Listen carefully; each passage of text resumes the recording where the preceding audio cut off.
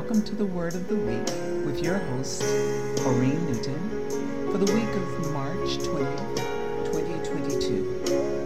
The word for this week is renew. Renew. The definition of renew is to make like new or restore or revive, or to make spiritually new, to regenerate. Our scripture is from 2 Corinthians 12th chapter, 9th through the 10th verse. But he said to me, my grace is sufficient for you, for my power is made perfect in weakness. Therefore, I will boast all the more gladly about my weaknesses, so that Christ's power may rest on me. That is why, for Christ's sake, I delight in weaknesses, in insults, in hardships, in persecutions, in difficulties. For when I am weak, then I am strong. And from Psalms 34 chapter 19th verse, many are the afflictions of the righteous, but the Lord delivers us out of them all. My thought for the week is many of you who receive the word of the week are involved in ministry through your local church, as part of your personal outreach for Christ, or because of your natural inclination to share with others as a believer in God. But let's face it, we all get stuck.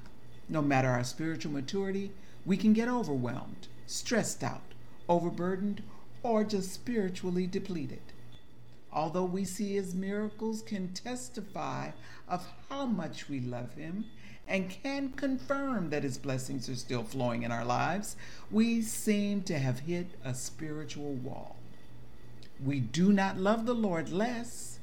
It simply seems as if God just can't get through our dark fog to reach us. Some call it depression. Others call it a feeling of emptiness. And others just don't know what to call it. It just does not feel good.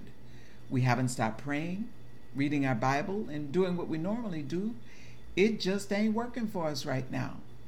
The Holy Spirit seems so far from us. After my miracle last week, I came under severe spiritual attack. As grateful and inspired and awestruck as the occurrences had been, the full realization of what could have happened left me emotionally and spiritually drained. I felt as if my spiritual gas tank, instead of overflowing, was critically empty. So what am I doing about it? Number one, I first gave myself permission to understand that I was physically, spiritually, and emotionally weary. I slept and slept and slept. I slept for a day and a half. Number two, I had a little talk with Jesus. Whenever I woke up, instead of turning on the TV, I confessed to God everything that was in my head, the good, the bad, and the ugly. I prayed and cried, and prayed and cried. I repented. I asked for forgiveness and prayed for everyone that I know. Number three, I talked with those of my friends who would not judge me in my weakened state. They reminded me that I am under attack. The enemy is merely doing his job in trying to destroy, distract, and dissuade me from this Word of the Week ministry. I listened with gratitude to their words of encouragement and love. Number four, I went to the Word of God and let him direct me to passages that filled my soul with renewed hope, strength, and his blessed assurance. Number five, I sang my favorite hymns and songs that gave my heart an uplift and reminded me of God's amazing grace. Number six, I finally remembered that it is as important for me to speak words of deliverance, healing, hope, and restoration over myself as much as I do over the lives of others.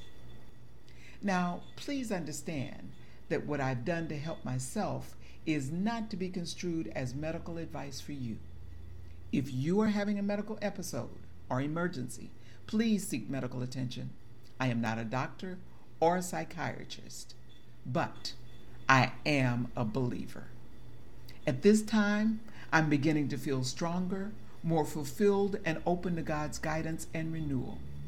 I believe that this part of my journey is a transition to higher heights and deeper depths. So I encourage you to stay tuned because I believe the best is yet to come, and I want you to be a part of the journey.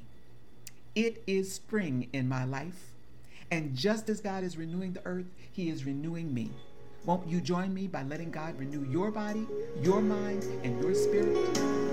I'm going to encourage you that if this ministry has inspired you, please feel free to share a word of the week with others. God bless you. Let God renew you. Read out.